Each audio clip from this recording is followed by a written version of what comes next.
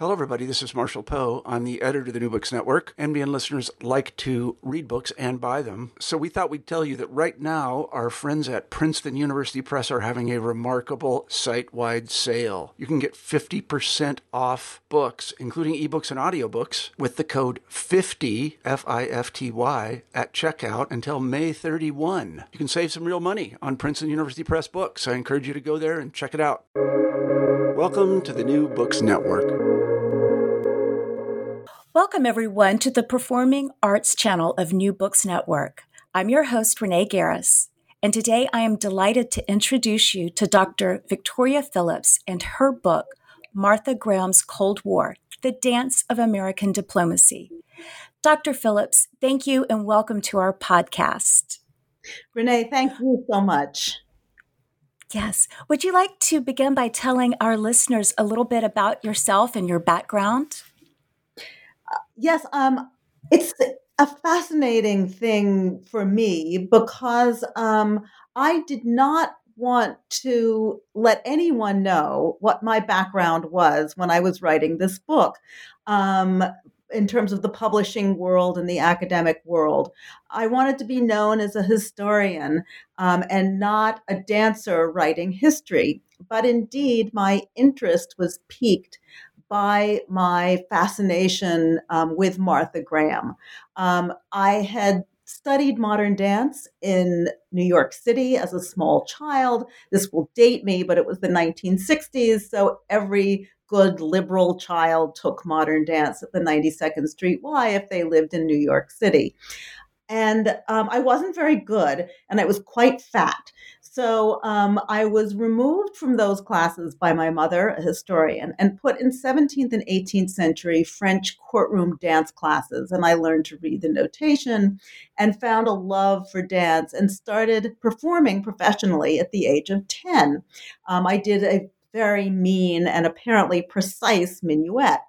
I got the performing bug and did some theater in high school, continued to perform dance, and went to see Martha Graham's company in 1976 and saw Diversion of Angels, which is the work that I discuss, which is about love. The woman in red, passion; yellow, joy; white, the purity of love. And Martha Graham came out on stage, and I said, I want to do that. And was immediately drawn to her. And because I went to a very progressive school in those days, when I didn't have to show up unless I wanted to.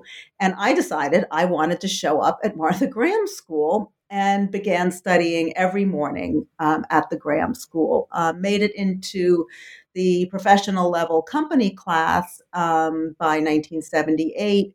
And danced at the school, learned the repertory, but never was accepted into the company when I left at the age of 20. I wanted nothing to do with Martha Graham after that, frankly, but she came my way. Martha grabs hold of you. Mm-hmm. Absolutely. So then what inspired you to actually write this book? What inspired me was the Library of Congress archives opening. By hook or by crook, I had started in the PhD program in history at Columbia University.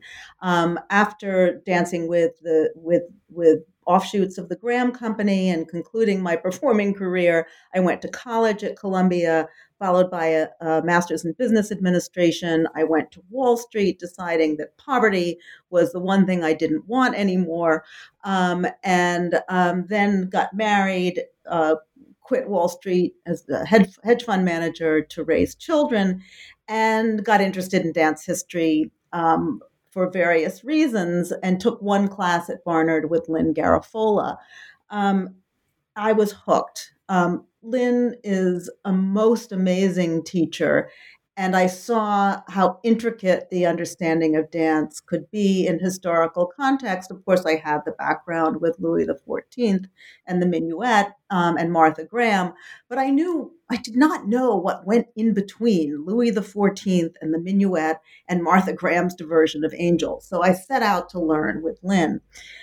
And entered the PhD program at Columbia to do dance history, and I became particularly interested in the interwar period.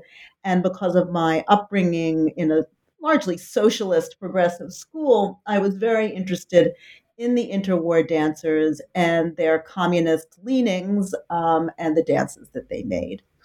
I wrote my master's on that. The Martha Graham archives were closed and embroiled in legal battles as things are with Martha Graham. Always a bunch of drama surrounding that woman. I had written a thank you note to the Librarian of Congress saying, thank you for letting me use your archives. The dance archivist at the Library of Congress. And said, thank you for letting me use your archive. And she wrote back to me, no one has ever written me a thank you note before. And I'd like you to be the first person into the Graham archives now that I've opened them after they had been sealed. And I don't want to write about Martha Graham. I want to write about the communists. But what an invitation. So I hopped in the train and went to Washington. And I had remembered Martha Graham saying, my work is not political. And that was known. My work is not political. She also said she wasn't a modern dancer. All right. She was always contemporary. So I looked in her scrapbooks, just leafing through, and there I saw a letter in 1936 from Joseph Goebbels, the propaganda minister for the Nazis, inviting her to perform at the Berlin Olympics, with a very eloquent letter back from Graham talking about her feelings about the Nazi regime. Well, all right, that's political, but it was a statement. She had many Jewish members. So then I kept flipping, and I saw a note from George Kennan, the father of Cold War containment theory, asking her to the embassy in Yugoslavia. Well, that sounded pretty political. A letter from Eleanor Dulles, the sister of the Secretary of State and director of the CIA under Eisenhower, thanking Graham for her lovely performance in Berlin. Well, that sounded pretty political. Reports from the United States Information Agency on how Martha Graham had done on tours. So there began the quest. What I knew about Graham from my experience and what she had said in my presence was distinctly different from what was in the archives. Absolutely. And that actually gives our listeners a taste of what's in the book and how your book begins. Without giving too much away, could you just give us a brief description, a little bit more of what you talk about in the book? So the story began with the Eisenhower administration and Graham's first official State Department tour in 1955-56. And as it turned out, once I kept digging and digging and digging, was that Graham performed either at the White House or was received at the White House and sent on tour for every single president, Roosevelt through George W. Bush the first, every single one of them, Republican, Democrat, liberal, conservative, from Kennedy to Ronald Reagan, Graham performed for them both. And so this became a magnificent story of her relationship with the White House between 1937 and 1989. And so the book is organized, and each chapter basically speaks about a president and her relationship with the president and her company's various jaunts across the globe. The only countries that Graham did not visit were African nations, and some Latin American nations. But she traveled all throughout Europe, planned Russia and Moscow, which were canceled, Soviet bloc nations, the Middle East. I did a map, and she was truly a global Cold Warrior. Absolutely. So you mentioned earlier that Martha Graham said she wasn't political. Did you find that to be true as you went through your research? Well, of course, we have to define what we mean by political. And I'm afraid I take a very logical stance to that, which is, were there letters with the White House? And yes, right. Indeed, there were. So that I can trace to every government, every administration. There were also relationships with the first ladies. Eleanor Roosevelt, she had a very close relationship with Jackie Kennedy Onassis, who not only was first lady during her 1962 tour, but also was a huge supporter of Graham's galas and became the editor of Graham's autobiography at Doubleday. So there was a very long, decades-long relationship with her. Betty Ford, there's an entire chapter on Graham's relationship with Betty Ford that goes into her alcoholism, and Barbara Bush, among others. So there was not only a relationship with the administration officially, but there was a relationship with both wings of the White House in many cases.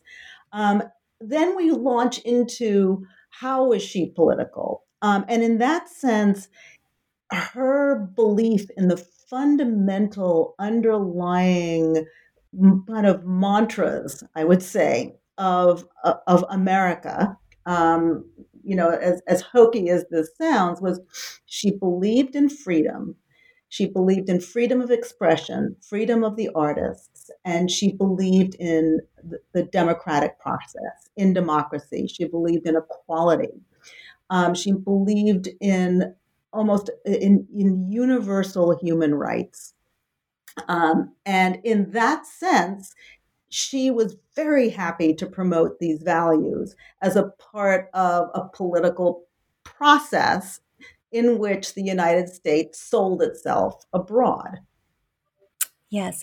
Do you think she felt used in that sense? Because there seems to be, as you read through the book, there seems to be what she says and then what she does.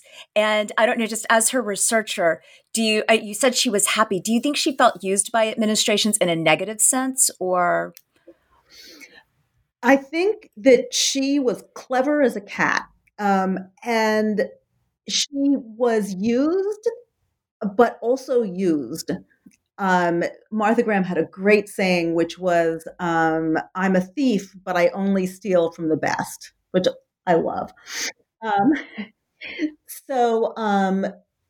There is no doubt in my mind, after looking through the financial records of certainly the Graham Company, certainly American Ballet Theater, certainly Alvin Ailey, and probably some other companies. Those companies would not be alive today were it not for State Department funding and these government tours during the Cold War.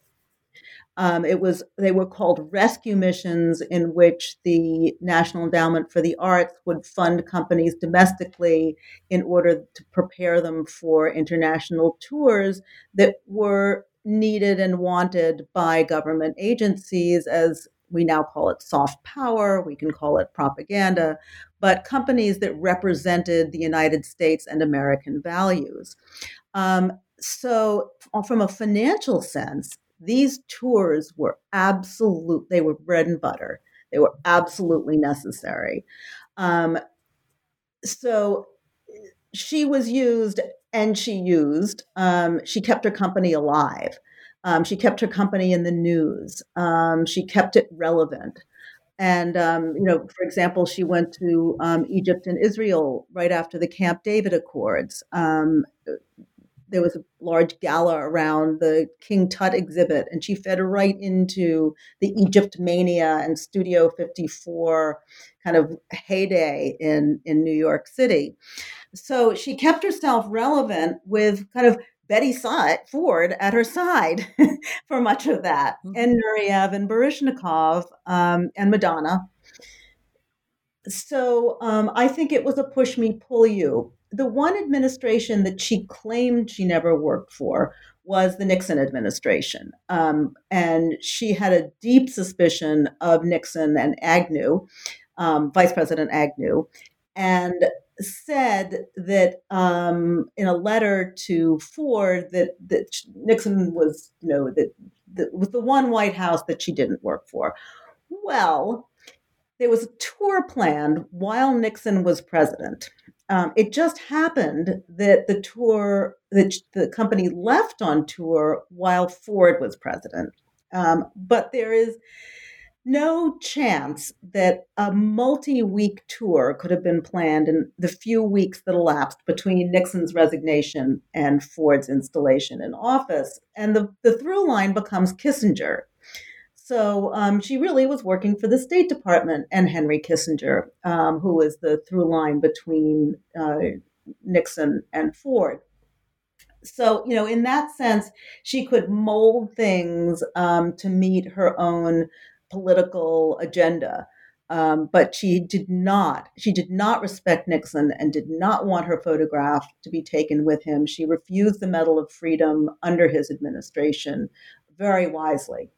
Absolutely. She is such a complicated figure, and she did keep current. I mean, she danced for so long in her life, and it was one of the bits of the book that I really enjoyed was for most of us who were dancers, we're done by our mid-20s. You're lucky if you teach into your 30s or perhaps later, and yet she remained so active.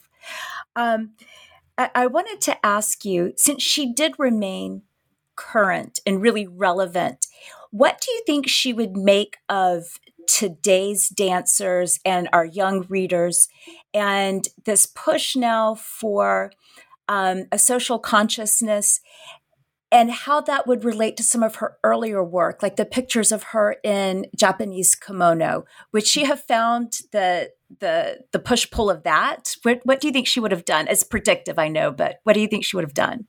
Well, just to come back to your first point of her, very, very long career, I think it's vital to look at her birth date of the, late in like 1894.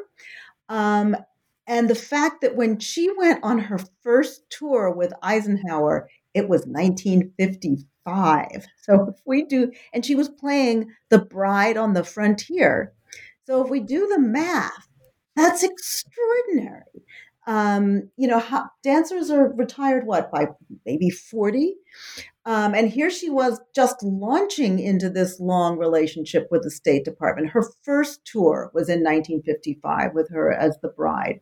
So the longevity of her career and her power as a dancer were just incredible. And it speaks to charisma and the necessary part of these tours with her as an ambassador, explaining her technique at cocktail parties, at dinners. I mean, she was quite adept socially as well, which made her very valuable. And that was because she was mature.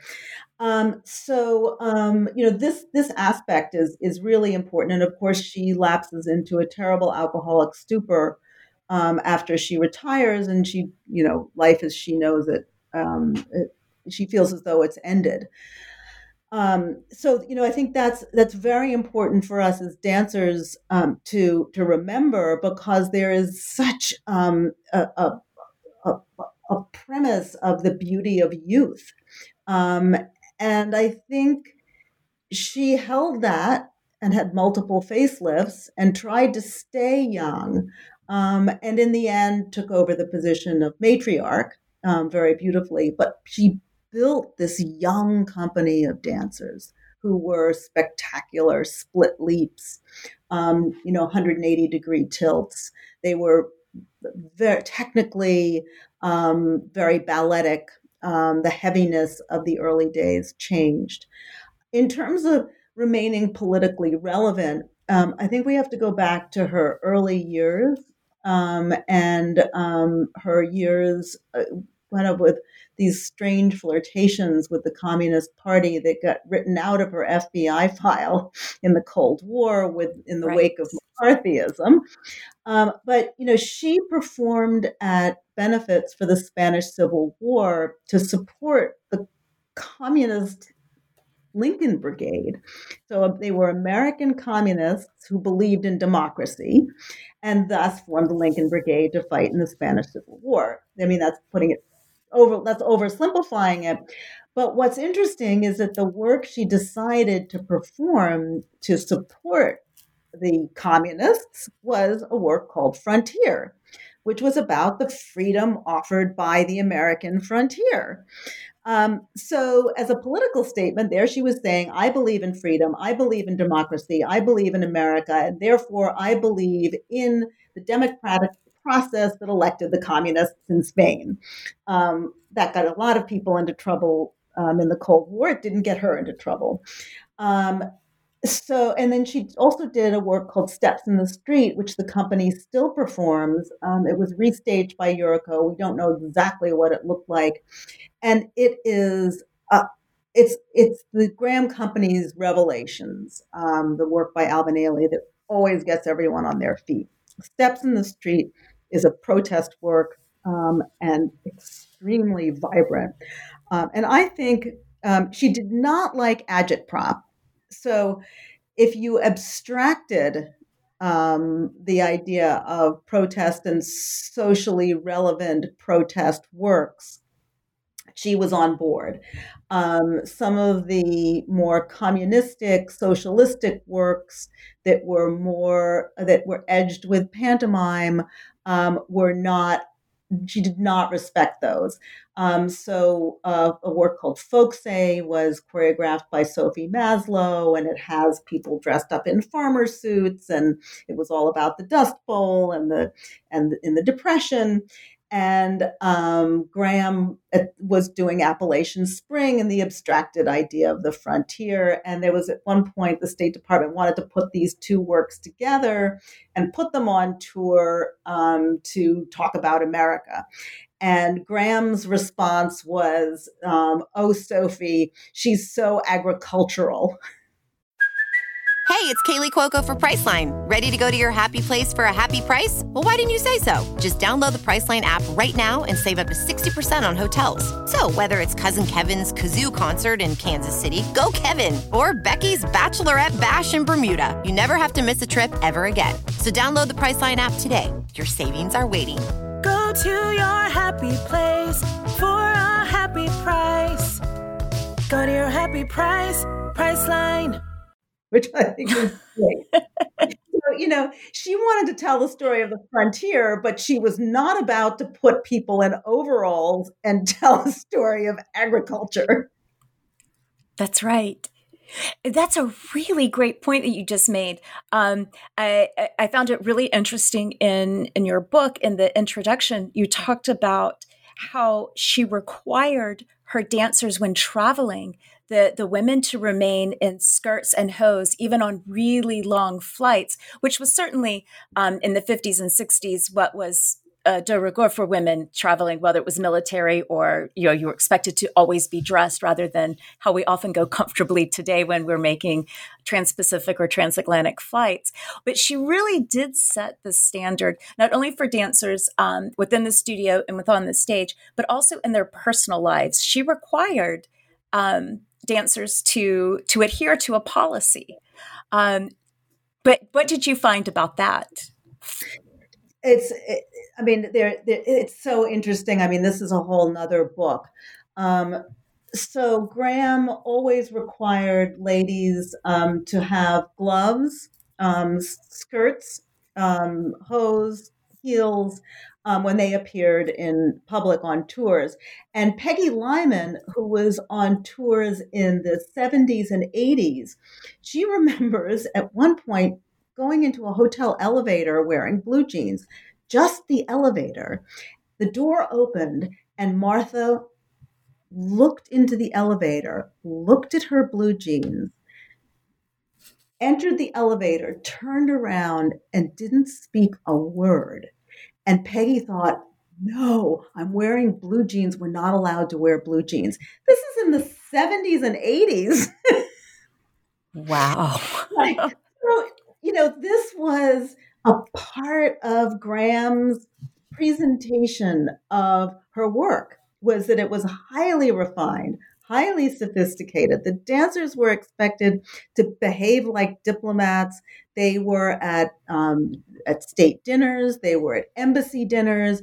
They knew which forks and knives. They knew how to behave. Sometimes they stole toilet paper, particularly in the communist countries. But that's another thing. Sure. But they were really expected to behave like many diplomats, and the State Department appreciated Graham's absolute control over her dancers, and called her company a mini United Nations, because she had dancers from Japan, from the Philippines, African Americans, Caribbean Americans, Jewish women, Catholic women. Graham was the first major dance company to bring African Americans into her company with Matt Tierney and Mary Hinkson in 1951.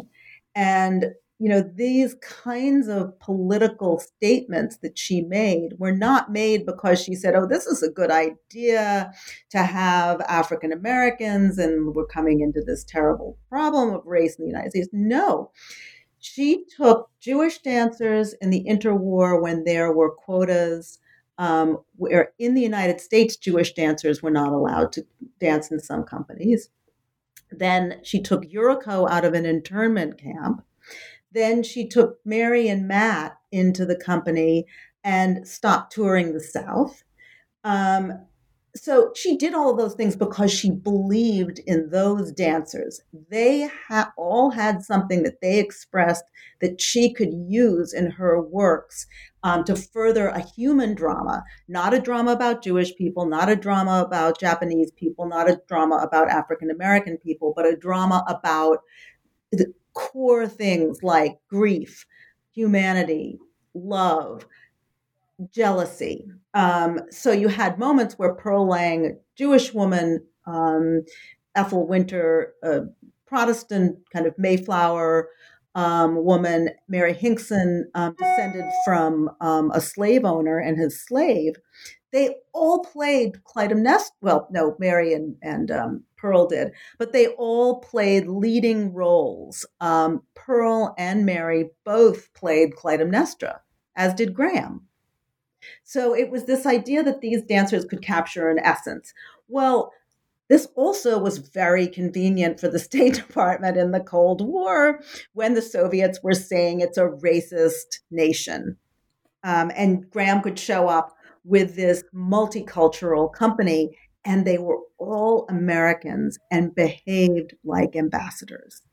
So this was huge and a big selling point for the Graham Company. But the other thing that and then we look at this, and so they were very properly dressed into the 70s and 80s, yet when they got on stage, they had bare feet, which of course would be very problematic in some of the Asian nations. Graham knew to turn the bare feet slightly away from facing the audience so it wouldn't be an insult. Leotards and tights, the bared body. And what does she do? She tells stories of sex, right? Mm-hmm. Oedipus and his mother having sex on a Noguchi rock. It's pretty graphic. And that's in the 50s.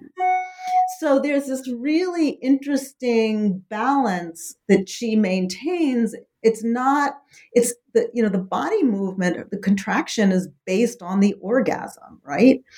Ethel Winter taught it as a laugh. Other people taught it as a cry, but it is, it's a pelvic movement that originates every limb, every finger's movement in the Graham technique. It's the orgasm. And she was known to tell women to leave class and not come back until they had had an orgasm. So Right. So, she was pretty upfront about the origins of the technique, but not on tour. On tour, it was about humanity and the common bond. We all breathe. We breathe in, we breathe out. Yet her technique was not breathy, right? Right. Very kind of deep. So she framed these things very differently and used them in a quite brilliant way. She was so intuitive when you talk about the multicultural, multiracial issues or issues, the people that were in her company. And she really did go for human emotion. And I find it an interesting juxtaposition that she never wanted to consider herself a feminist. And yet she embodied a lot of feminist ideals, such as the expression of the orgasm.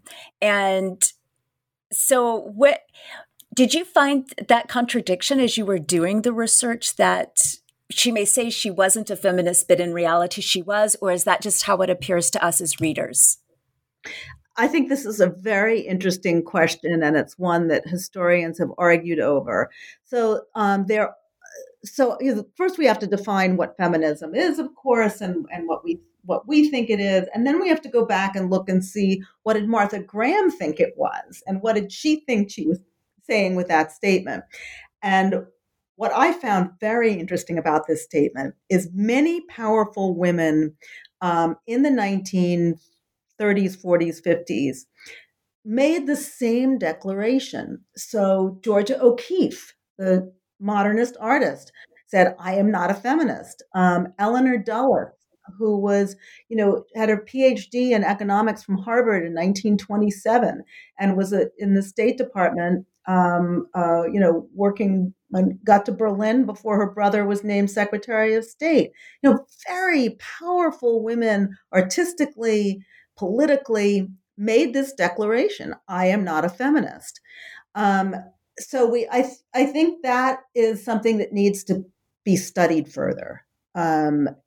So what Graham, I think what she was going for, she said, "I'm not a liberationist. I always get men to do what I want them to do." Okay. Yeah. There was this idea that, I don't need other women to get what I want. There was almost a lone wolfness about it. I think the other thing that was problematic for Graham is it goes along with this idea of "I'm not political." And if we look at the, that period in the 60s and 70s, and early 80s, really through the 70s, when women were standing up and trying to get the ERA passed, even within the women's movement, do we include lesbians in this? Who is included? Who is excluded? What is the role of African Americans? Bella Abzug versus Gloria Steinem, and the politics of these groups. Graham was not a joiner in that sense. And to be framed by a movement would not have helped her cause in terms of her stance that she believed in the underlying fundamental values: freedom of expression, equal rights. So she believed in these. However, she wasn't a joiner for very clear reasons. Betty Ford, who was close to Graham, got involved with the ERA and was politically slammed for making telephone calls to congressmen while she was First Lady. Graham was not making phone calls. She was performing Clytemnestra. She was placing women. She was placing Jocasta at the center of the story of Oedipus to make her point. And I think that's a really good point because I think, in my view, she was a feminist without having to declare it, which I think is what it comes down to. Yes, she didn't have to join, but she could make her statement through her dancers. So that's just how I see it. So when you were doing the research, what was the biggest surprise that came to you during your time in her papers in the archives? Wow. Well, as a historian, the biggest surprise for me was when I couldn't find documents in the United States about a project that had been initiated by the United States. And when I went to Berlin, the U.S. documents were in the German government files. And when I went back to Washington, the State Department archivist at the National Archives in Washington said, "That's impossible." There are wonderful moments like that. So that was the chapter on 1957 and her first performance in Berlin. And I had a very similar thing happen with the Jimmy Carter Goodwill Tour, because there are no government documents that I could find that talk about this tour the way they tons of files and folders on both the Eisenhower and the Nixon tours. There was nothing on the Jimmy Carter Goodwill Tour. What surfaced because one of the dancers said, "Oh yes," and then we went on the Jimmy Carter Goodwill Tour in an oral history. I said, "Wait, what?" That exploring that took me to the Metropolitan Museum archives. It took me to Israel. It took me to Amman, Jordan. It took me to Lebanon. I was in Beirut. I mean, I circled this thing left and right, and ended up piecing something together. It all started at the Metropolitan Museum and the opening of the Temple of Dendur in the Sackler wing, which of course is politically very interesting right now. Yes. And when I was at the Metropolitan Museum, I said, "Oh, I'm looking for this performance of frescoes that took place in the Temple of Dendur." And the archivist said, "That never happened." And I was like, "No, I have a picture of it." And one of the dancers' mother, we think, somebody had taken a picture of her standing in the Temple of Dendur. And I emailed her, and she immediately sent me that picture. I showed it to the archivist, and he said, "Let's go to work." And it turned out that Graham had said no press on this one. So it had been erased from the Metropolitan Museum history.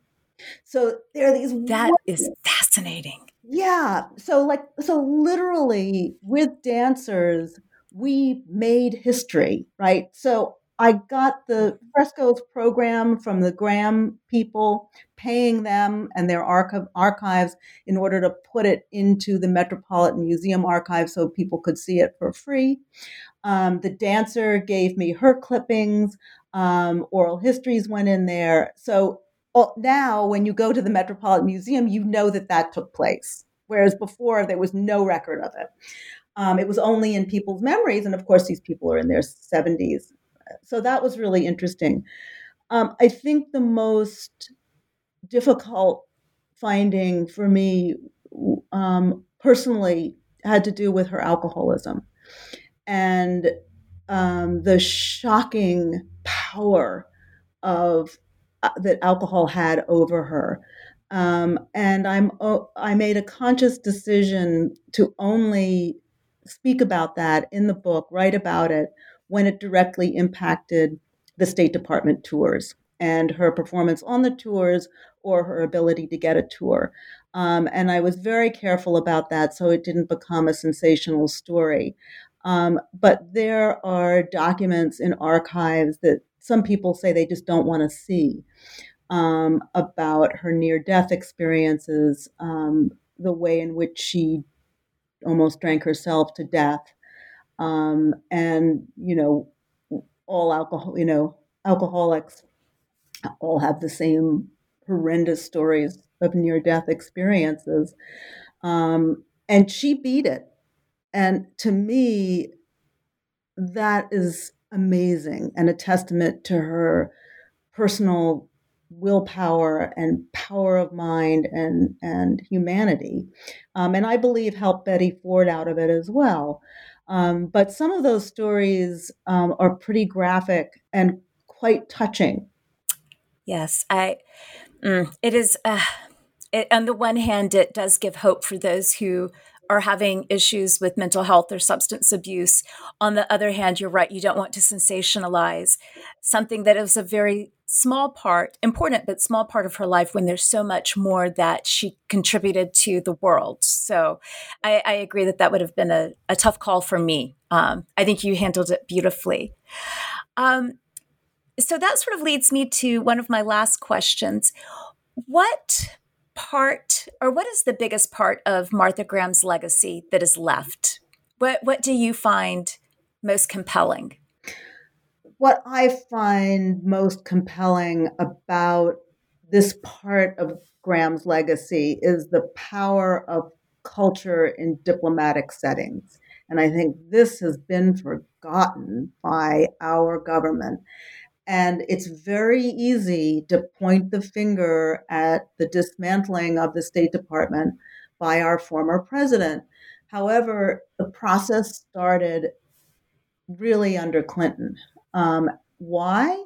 Because the Cold War ended and there was a general sense of triumphalism. We won. We don't need to do this anymore. Everyone appreciates the ideas of freedom. Congress was never very anxious to fund these things anyway. And we're the one country, major country, without a cultural ministry. And I think that's very sad. And it's a huge oversight in terms of of America's power and its sustainability as a respected part of a global world order, whether it is leading or not. And I think that's one of the things that the French and the British and the Germans have done beautifully, is to support their culture and export it, and the Chinese, of course. So I think that I hope that this helps to bring an idea that cultural diplomacy works back to our State Department. In terms of personally, Martha Graham, to me, it's her trailblazing. It's what she did in the 20s and the 30s and the 40s. She took no prisoners when it came to invention.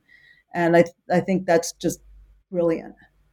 Absolutely. And I love when I see videos of her techniques still being taught. There was a video a few years ago going around, part of her technique being taught. I believe it was in a nursing home type facility with wheelchair bound older patients. And yet there was still this upper body movement. So many of her disciples have evolved and continue to teach her philosophy and her dance techniques to everyone. And I think that's also an incredibly important part of her legacy. Not everyone can be an ABT ballerina or New York City ballerina, but there's something for everyone with Martha Graham's dance. Yeah, Renee, so I'd like to ask you, yes, please. Yeah, I just was going to say that's a really important point that you just made. She said, it takes me 10 years to make a dancer. In other words, anyone can be a dancer. And this was a very important part of the State Department and her approach to dance. So you didn't have the single white, perfectly aligned white body, everyone doing the same thing at the same time. I have a slide with the Soviet Corps de Ballet in Swan Lake. Everyone's perfect, the same height, right? And Graham versus Graham's Corps in the story of Oedipus and Jocasta, which is women of different colors, different shapes, and moving like fury, and bringing that same passion to the stage. So I think it's very, very important. Now, in later years, we call it the Amazon years, there was a body type that Graham wanted. But I think her instinctual belief in the power of any body to dance was on target. Absolutely. And as you said, the Amazon type, the tall type, I was thinking for a moment about some of the Alvin Ailey dancers that you can see some of the films from the 80s and 90s. And they're these beautiful, tall, statuesque, but they are every color of the rainbow, every hue, beautiful hair. She really left us a lot of legacies. More so than just dance. There's a lot more that goes with her. Yeah. So I know you are a Cold War historian in your background and your research. Do you have any new projects, any new books in the works? I do. I'm very excited about a new project, which is comes out of the Martha Graham's Cold War, and it is the chapter on 1957 that I spoke about with the finding the American archives in Germany. And I'm working on the story of Eleanor Lansing Dulles, who was called the Mother of Berlin. She was worked there between 1952-3 and 1959, and she writes in her autobiography that she took an invisible position purposely to get things done. And this woman was a powerhouse. She was at the signing of the Treaty of Versailles after World War I. John Maynard Keynes, the economist, wrote her a letter about her dissertation at Harvard in 1927 on the French franc. She was a cultural Cold Warrior. She dealt with kidnappings and building tunnels under divided cities and ringing freedom bells as people were rioting against the Kremlin, as she said. So she's a fabulous character who I've grown enamored with and have been since the book, since writing that chapter. The other project, going back to this terrible problem of addiction, the other project that I'm trying to figure out how to work on is the story of Martha Graham and Betty Ford. Betty Ford, although she's known for the Betty Ford clinics and alcohol rehabilitation, she says in her memoir that she was really mostly addicted to pills. And given what's happening with the opioid crisis in the United States, I think this is a very important message. She was encouraged to frame herself as an alcoholic because that was more understandable in that period. More people, could self-identify as alcoholics, and drug addict had that whole kind of class-based problem, heroin addiction, and ideas that this went with the ghetto. And of course, that's changed deeply with the intervention of the Sackler family into our culture. So I think I've spent a lot of time in the Betty Ford archives. Graham and Ford were linked that way. The problem is that the letters that Ford received and much of that correspondence will never be opened because it's so personal in nature.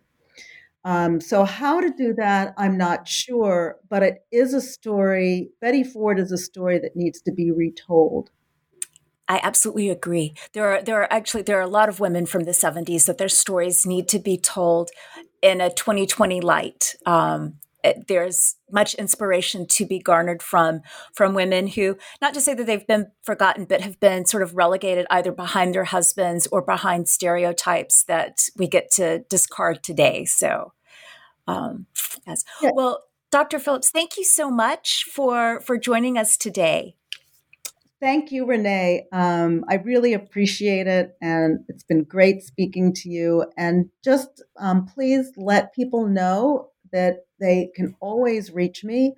My website is www.victoria/Phillips, PHILLIPS, .global.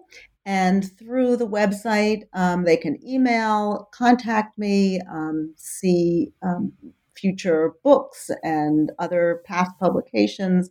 And I love to interact with people. Recently, during the pandemic, a mother needed a birthday gift for her daughter who loves Martha Graham, and we did a Zoom call for her birthday and a signed copy of the book. So I'm always open to new ideas. That's amazing. And I can say thank you. Thank you for all the dancers, the young dancers, and all the listeners. I mean, this book really doesn't need to just be in performing arts. It also needs to be in the diplomacy channels as well as Cold War history. So I hope you get a lot of good readers. Yes. So thank you, listeners, and we'll see you next time.